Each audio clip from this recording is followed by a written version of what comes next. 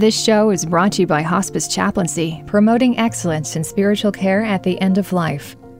For more information, please visit www.hospicechaplaincy.com. You are listening to the Hospice Chaplaincy Show, a show where we talk about the psycho-spiritual and psychosocial aspects of end-of-life care. You can find our podcast everywhere you get your podcasts. If you enjoy listening to this podcast, please don't forget to give us your feedback by writing a review on iTunes and any platform you listen to the show from. And now, here are your hosts, Joe and Saul. Welcome to this episode of the Hospice Chaplaincy Show. Today we have a very special guest with us, Dr. Jeff Spiess.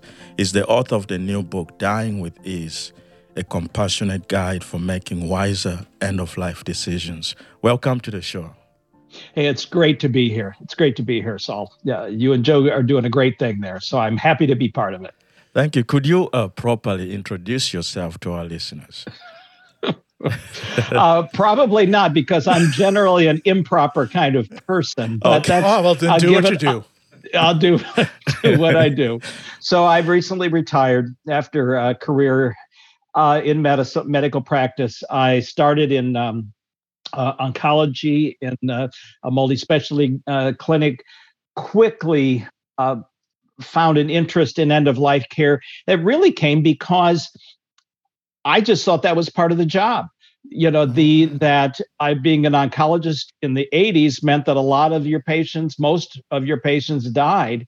And I thought taking care of them to the end was just part of the job. And I fell in love with it. And then, volunteered as a, part-time medical director for a local hospice agency. I was looking to transition my career and had an opportunity in 2001 and left practice to go back into the academic world. And I was at the University of Iowa, where I saw cancer patients to make my salary and headed up the palliative care program because that's what I wanted to do. I learned a tremendous amount there, but one thing I learned was that academics and I didn't necessarily get along well. So then for 15 years before I retired, I was a full-time hospice medical director here in the Cleveland area. And that's kind of the professional introduction, as it were. So that's me. Okay. You wrote this book, and hearing you just talk about this, what was it that more or less tripped your trigger to make you want to write this book? That's interesting. I knew I wanted to write something for the last 10, 15 years or so. And I had stops and started. And I knew it had to have a spiritual bent. I started off with a lot of questions that I had that came out of my spiritual journey. And but eventually it coalesced into realizing where really the focus was, where really the passion was. And that was that in years of working, really my whole career, with people with serious illness and terminal illness, especially those at the very end of life, what distressed me was the amount of suffering that I was seeing that didn't need to be. And that really was the impetus to try and dig into that a little bit. A lot of the suffering that clicked my trigger was physical stuff because I'm a doc, that's what I do. But I quickly realized that that's really not the point. That the point of relieving physical symptoms is to allow the healing to happen, to give space for that, because you can't do the end-of-life work you need to if you're writhing in pain or retching into the wastebasket all the time. So yes, physical symptoms are critical, but that relieving physical symptoms, let the healing happen and let the team do their work. The point of unnecessary suffering, there's lots of reasons for that, but I think one of the key points is that we, and by we, I mean all of us, but Americans in particular, do this very badly because none of us believe we are mortal. None of us believe it's going to ever apply to us. And I think that if we faced our own mortality more honestly, and I don't mean that in a down and drudgery kind of way, but if we just recognized that we were mortal, we would make different choices, that we might make different choices. And if we became comfortable with our own dying, we certainly would make better plans for it. And that there would be, I believe, much less distress at the end of life for a lot of people anyway. So what can be done to educate the public about that? Yeah. Have them all buy my book. That would be a good thing. One way to awaken awareness is for people to become aware that they are at risk for dying. And I think having a pandemic is doing that for a lot of us. I know that this is it's old news now. But if I think back to what was happening back in March and April, at least as I saw it, of people hunkering down and hoarding toilet paper and doing crazy things. I mean, this was a great deal of fear. I get that, but it also made people aware, I am vulnerable and I need to do something about that. Unfortunately, most of what we do is to try and additionally protect ourselves. But I think that if you can go beyond that to the point of, well, if I get really sick with COVID such that I might die from it, what would I want that to look like? Do I want to go into the hospital in an intensive care unit where my family can't come and visit me, where I have to be alone? Or is there another option that I should think about?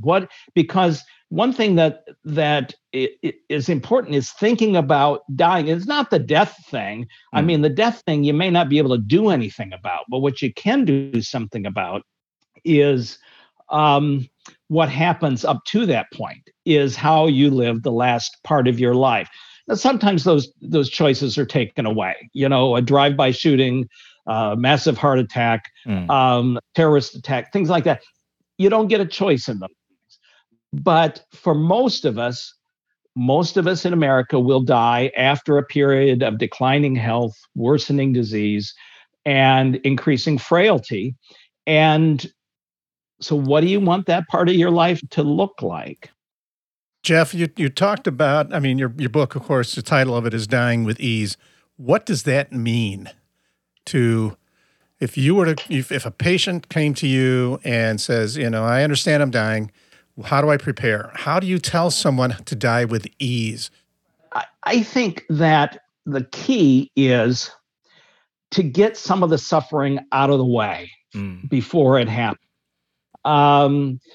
And because so much of the suffering that we encounter is emotional and is spiritual, one of the things that taught me was an exercise that I went through as a participant. Maybe you've used it. I mean, hospice folks do things of this stripe all the time, where you guide people in an exercise through what it might be like to be that person who progressively loses everything, because that is something that all of us have in common with the dying, is that we know what it's like to lose. We know what it's like to have loss. And some people talk about those losses as little deaths. Mm-hmm. Right. So, I've heard that. Yeah.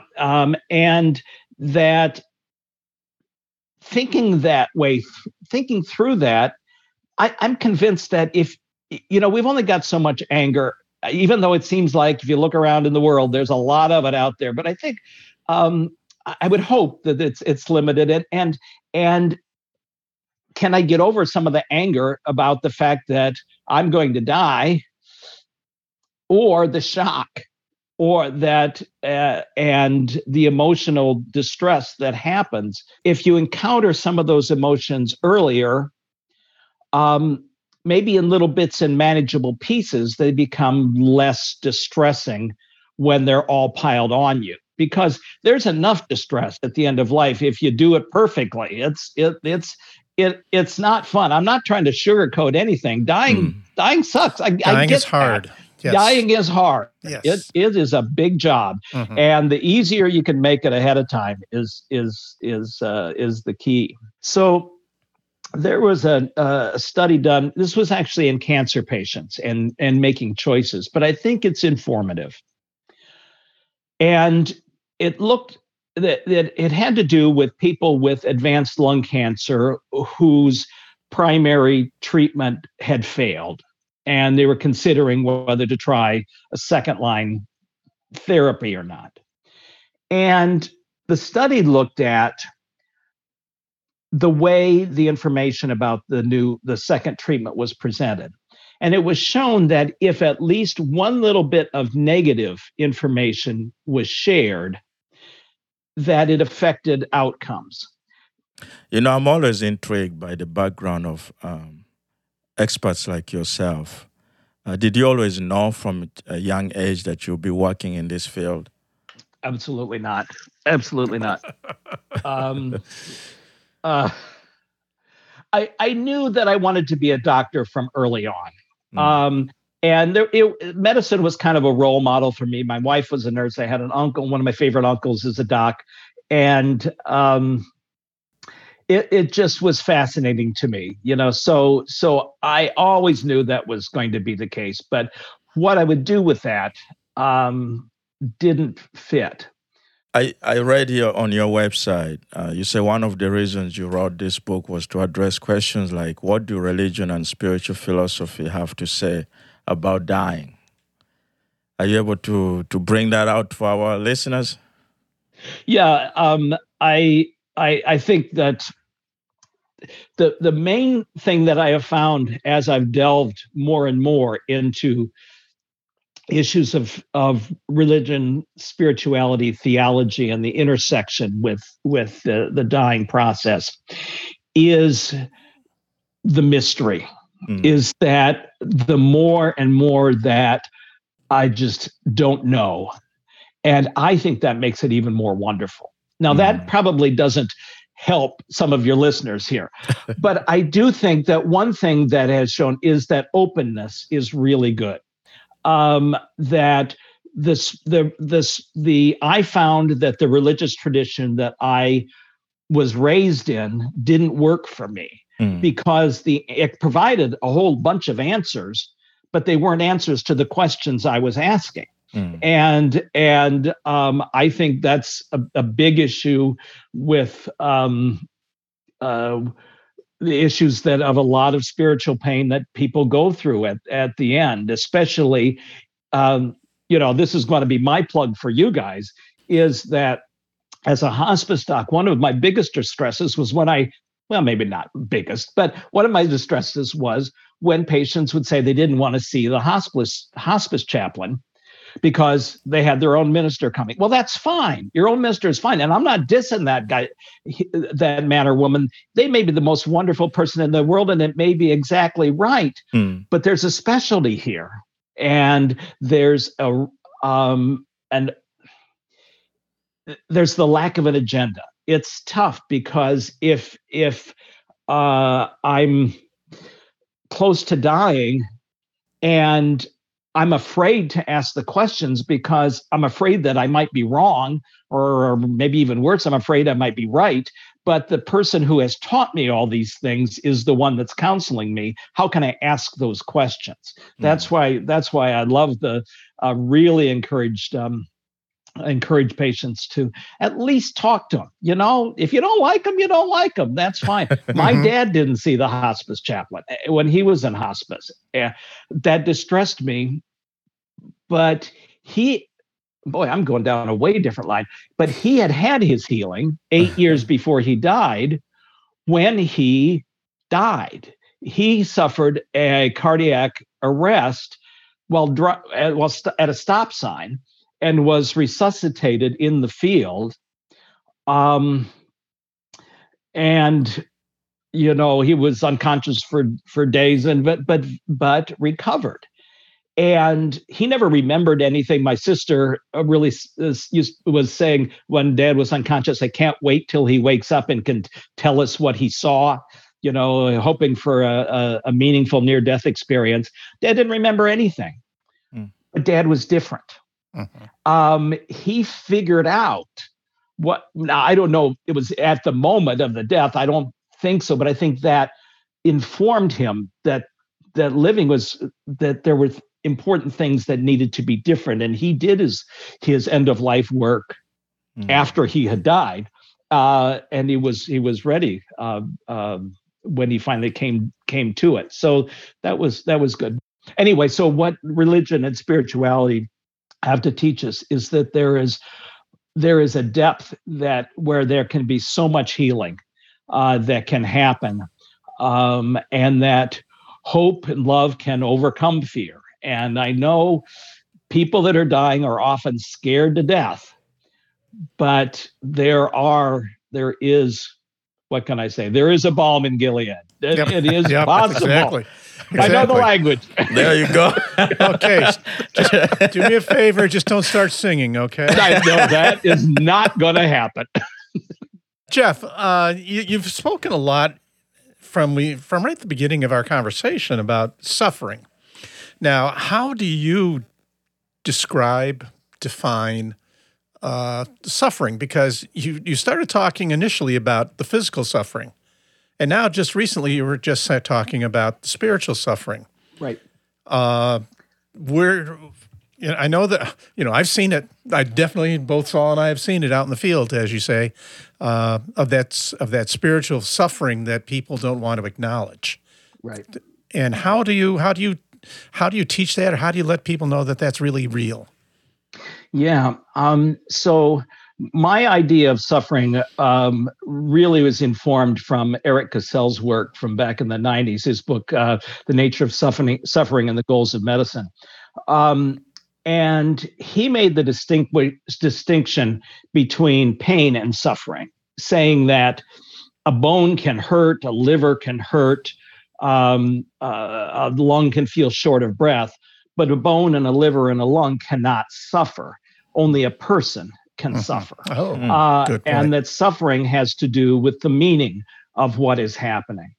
The example I use, and I've used it in my book, and it's a little cliche and it's a little trite, but I think it makes the point, is to imagine two women in hospital beds, both with intensely distended abdomens, both having intermittent episodes of pain that causes them to scream out, "Dear God, make it stop."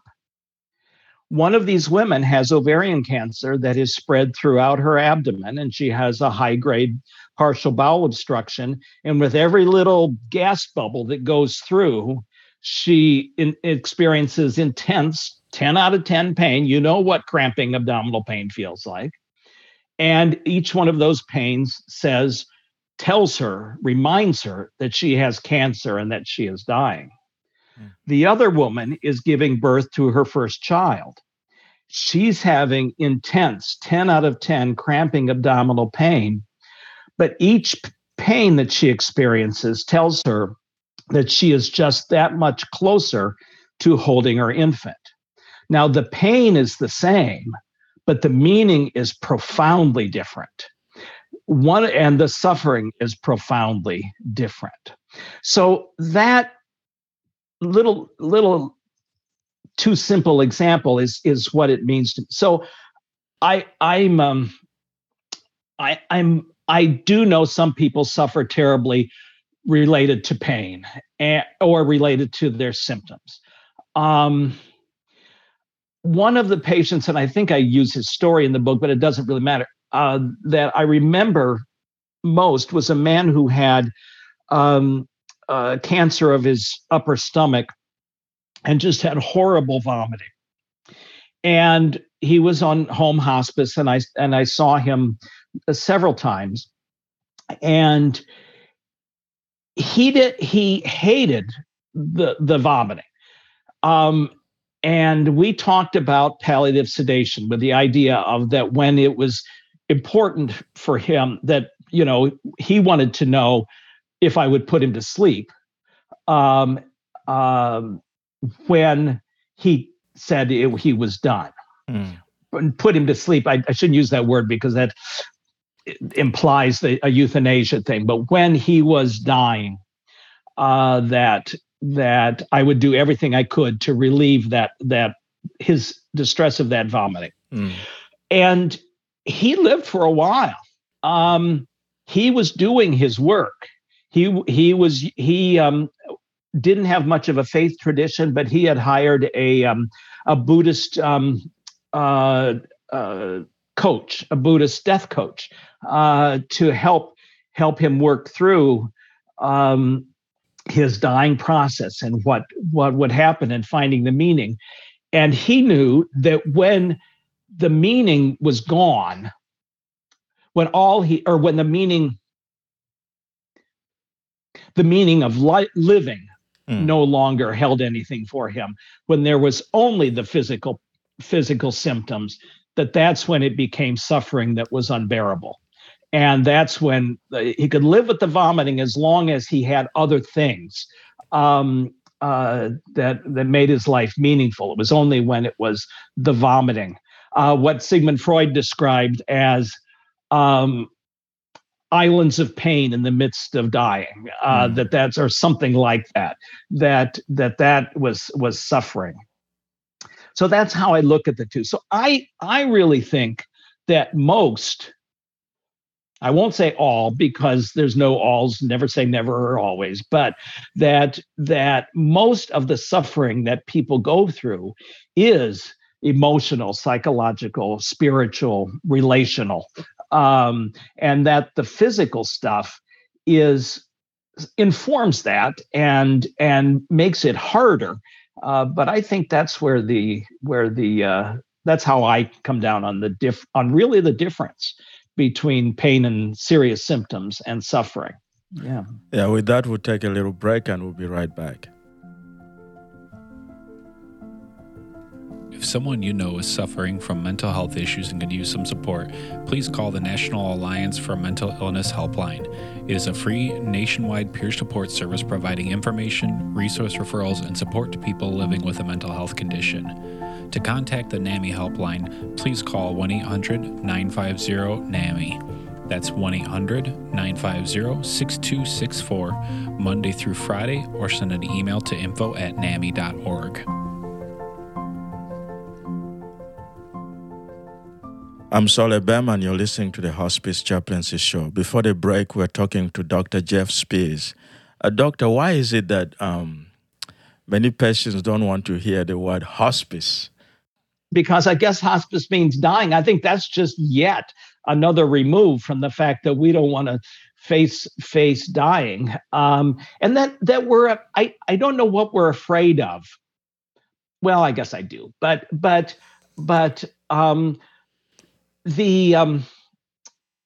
a mindset. It's interesting. The idea, I think there's a bit of it that goes back to when we were kids. And it's in children that are of kind of elementary school age, 5 to 10 age. There's a mindset that if you think about or talk about something bad, then that's like causing it. You can make it happen. And I think that people still have that feeling like I can't talk about this because it's scary and it might happen. We use all the euphemisms, to talk about it. I have a friend who's a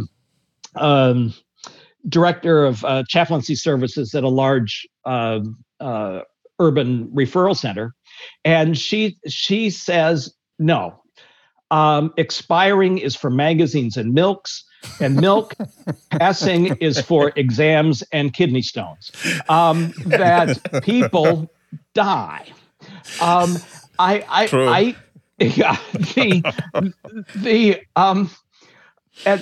she says that to medical students, not necessarily to patients. But I do think that the jargon and the euphemisms get in the way. The number of people that were referred to my oncology practice who had never heard the word cancer applied to them. They'd heard words like tumor and growth and malignancy and lumps and spread and even metastasis, but hadn't heard the cancer word. Or the people that come into hospice and haven't heard the word die, to know that that's what it's about. Those are charged words. I get that. But I think honesty really, really helps. It's if you know your enemy, if you want to see death as your enemy, if you know your enemy and know who it is, you can create a game plan or a battle plan better, as long as you know what you're fighting for and come up with the goals. I wish that it were not so. I do think Americans are worse because of worse. Here we go with value judgments. Americans have more problems with being honest about their mortality because it's uncontrollable. I mean, Americans we have the pioneer spirit, the can-do, self-made person. We conquer the world, that exceptionalism word that I don't even want to go down that road, but that we can control and do anything. Well, you can't fix this. You're going to die. Right. It doesn't matter who you are. You don't get out of this. No. And it's foreign and it's unfamiliar and it's scary. Yeah, go ahead. I'm sorry, Jeff. You're talking here about how people see things when you are addressing the issue of death. And one of the things that we find, of course, in the chaplain business is that they sometimes refuse us until the end. Right. I mean, that's like the Catholic priest being told, well, you can only come in and do last rites. Right. Happens all the time. But that's not what we're there. I mean, we're not there to do the dogma stuff and everything. We're there to walk and accompany them on their journey. But then you have to overcome the idea that chaplain also means, if the chaplain comes in, that means I'm going to die tomorrow. Yeah. And I find that distressing, because after it's all done and over with and you come by and you come back and you talk to the family, we should have had you sooner. Oh, you did a great job. Thank you for being there for my loved one. And it's an uphill battle. But I think if we continue to have docs like you that's out there trying to inform people, that might be helpful. But also, like Joe you had said earlier, some physicians also take a long time to refer the patients to hospice. That's right. Right. So I think there's a couple pieces to that. And I'm going to go two ways down this road. One is that there's a lot of reasons that docs don't refer as often as those of us in hospice, or as early as those of us in hospice think they should. But I'll do my little defense in that I'm not in that room. I don't know the way that conversation went. And I can tell you, by being a cancer doc, you don't know, if you've not done it, you don't know how hard it is to sit across from that young mother and talk about the fact that she is dying. That is a hard job. Mm-hmm. So there's a little bit of defense. But one thing I think that is true about why docs don't do this well is because docs have the same problem that all of us have, and that they don't want to talk about it because they're afraid of it. So one of the most brilliant end of life books from the last decade was Atul Gawande's book, Being Mortal. And he describes an episode of an epiphany for him, a revelation for him, where he's sitting with a patient and their family, and he finally realizes this person's going to die. I can't prevent it, and it's got to somehow be okay for me. But I think there's one more step, and to realize that it's the person in the white coat also that's going to die, and I can't do anything to change that. And somehow it's got to be okay. And then to do your own death work. I was talking to a priest yesterday who talked about that in training for the priesthood. One thing that he was taught was that you needed to do your own work in order to be able to help somebody else. And I wish docs would do their own death work a little bit better. And I think that would change the dynamic a bit. I had the occasion when I was in my CPE program to be walking down a hallway, and in the nurse's station there was this doc, and he was rather vigorous and pontificating, I guess I'll put it. And he was talking about how he, with his hands, and he had his hands out like you're supposed to, and say, these hands control life and death. And I thought, boy, that's pretty arrogant. And then he goes, it is such a heavy burden. And I thought, oh, there's the humanity. It is there. It is there. And I thought, that is wonderful. Thank you for, sharing that. But yet, I mean, I'm sure there are docs out there who think, I've got the control of it all. And then they find, and that's a heavy, heavy burden. It is the when I went to the University of Iowa, there was the wonderful palliative care nurse that I worked with, and said that a person who had the doctor who had just finished his term as chief of staff for the university hospital was known to have made the comment when talking about palliative care, people don't die here. Patients don't die here. Well, I'm not quite sure why the funeral director showed up 800 times the year before. Maybe the coffee is good. I don't know. But there is that. Anyway, let me do one more piece for your comment about the only allowing the chaplain at the last minute. And that's I think in hospice, part of it's an understanding of what it's about, and the whole point of the team. I know it's fine to say, well, they're all part of the team, and then even probably a less helpful word. And Medicare says that the spiritual care coordinator has to contact you. That's great. Yeah, here's another regulation. I got to jump through.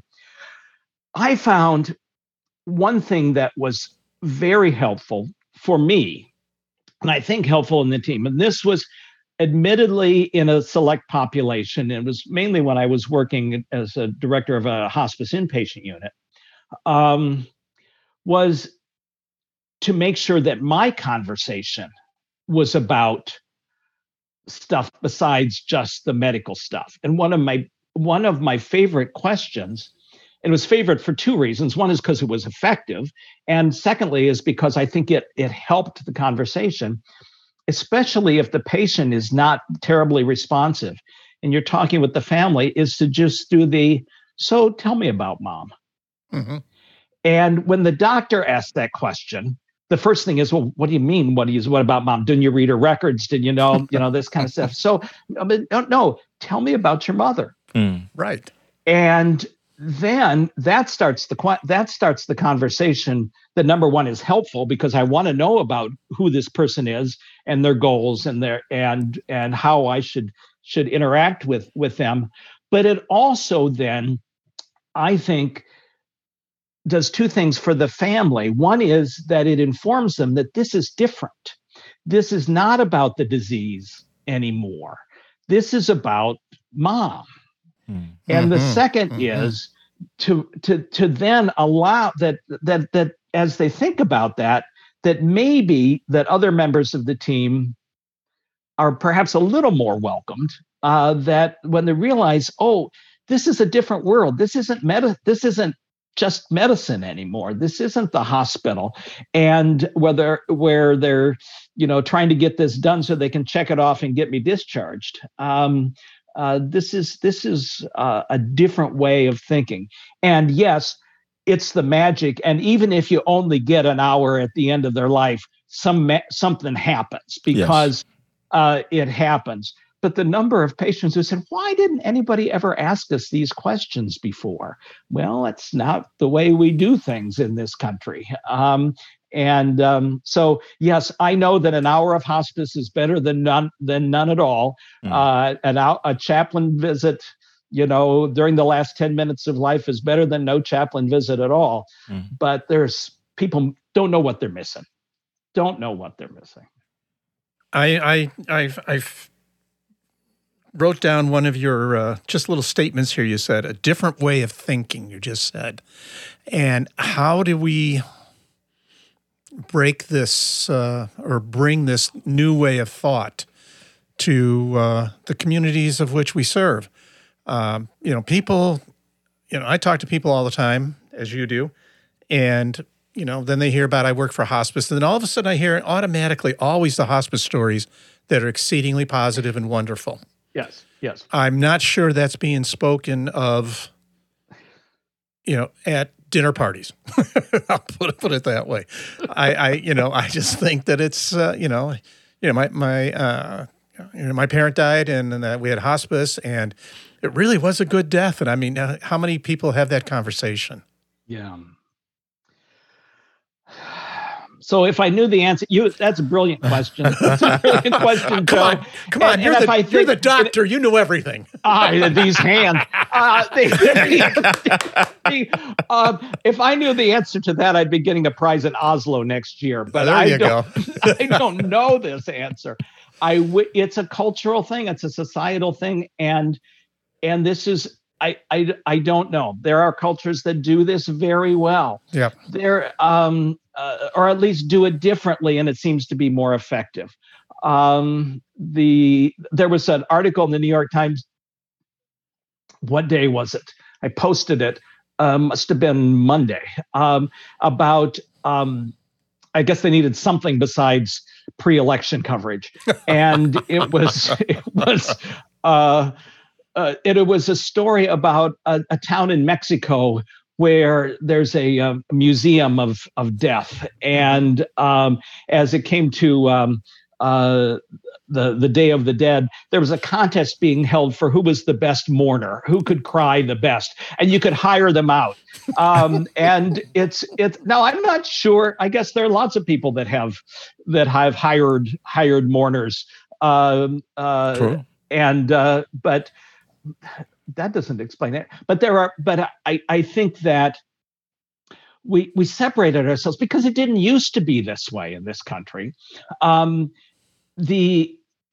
the 19th century, when people died at home and people talked about dying. They had to, because it was part of the fabric. You might die if you were 12 when you got pneumonia, because there wasn't anything you could do about it. And medicine talked about dying because it was part of it. You did the best you could, but you knew that was going to happen. It was the miracles that changed things, not the miracles in the divine sense. But I date it from 1929, which is when Alexander Fleming's mold showed penicillin, and that all of a sudden medicine could cure, not just alleviate and help and relieve, but cure. And that is a different paradigm. And I think we just lost something in that conversation as a culture. I mean, we know how bad it got, so that back in the 90s, when there was consideration of adding a benefit to healthcare coverage for having end-of-life advanced care planning discussions, that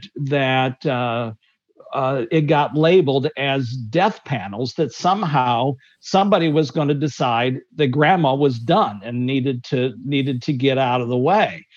Well, if we start using words like that, that's just poison. So I don't know the answer, Joe. I wish it were different.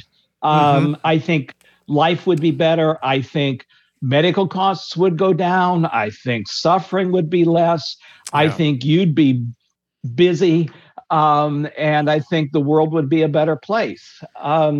If I know that I am mortal, and if I know that the person across from me with whom I'm having a disagreement is mortal, somehow we're in this boat together and we've got to solve something, as opposed to I'm Superman, that person is Lex Luthor, and I have to conquer them. I think recognition of our own mortality might make us a little kinder nation as well. Yeah. It's always just a second, Saul. I mean, it's obvious that we had a person that we've interviewed who wanted to educate people on how to use, not to be afraid to use words such as death and dying, that type of thing, more or less along what you're saying as well. We have to learn how to be able to communicate and be willing to share those. So before we go, the time has just gone by so quick. Jeff, you're one of the leading thinkers in this field of death and dying. And I want you to talk to our listeners about the quality of your book, of your work, and what contribution this book brings to the discussion. Yes, and like we mentioned before, there are other books out there, and some of them will resonate with some people more than others. That's fine. My thinking is more of an inner preparation for dying, because, as I said, I think that's where the real work is. Yes, advanced care, getting your advanced directives done and making sure you have a will. Those are necessary but not sufficient. So, my work is informed by the processes that are going on in my brain and in my spirit, and I just offer them for what they are. And I think that they do seem to be resonating with some people. I like that I have the expertise to talk about that, and maybe that makes it a little safer. That this is a doctor writing about it, and it's medical, so maybe that makes it a little safer for people. I hope people will find meaning from it and find it helpful. Yeah, it's a great book. Personally, I like it. You can find it on Amazon. We'll also have a link from the hospicechaplaincy.com website. Any final thoughts? I'm so grateful to hear from the medical community, because you are the first one that we've had from who has been a doctor of the.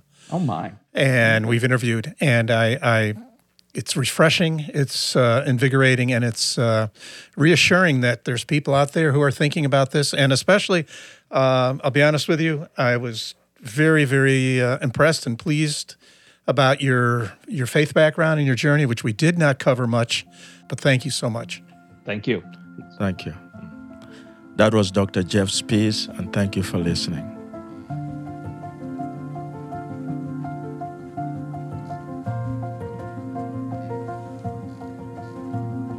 This podcast was recorded at Audio Hive Podcasting in Joliet, Illinois. Audio Hive Podcasting is a studio dedicated to podcast recording, editing, and production. For more information, you can find us at audiohivepodcasting.com.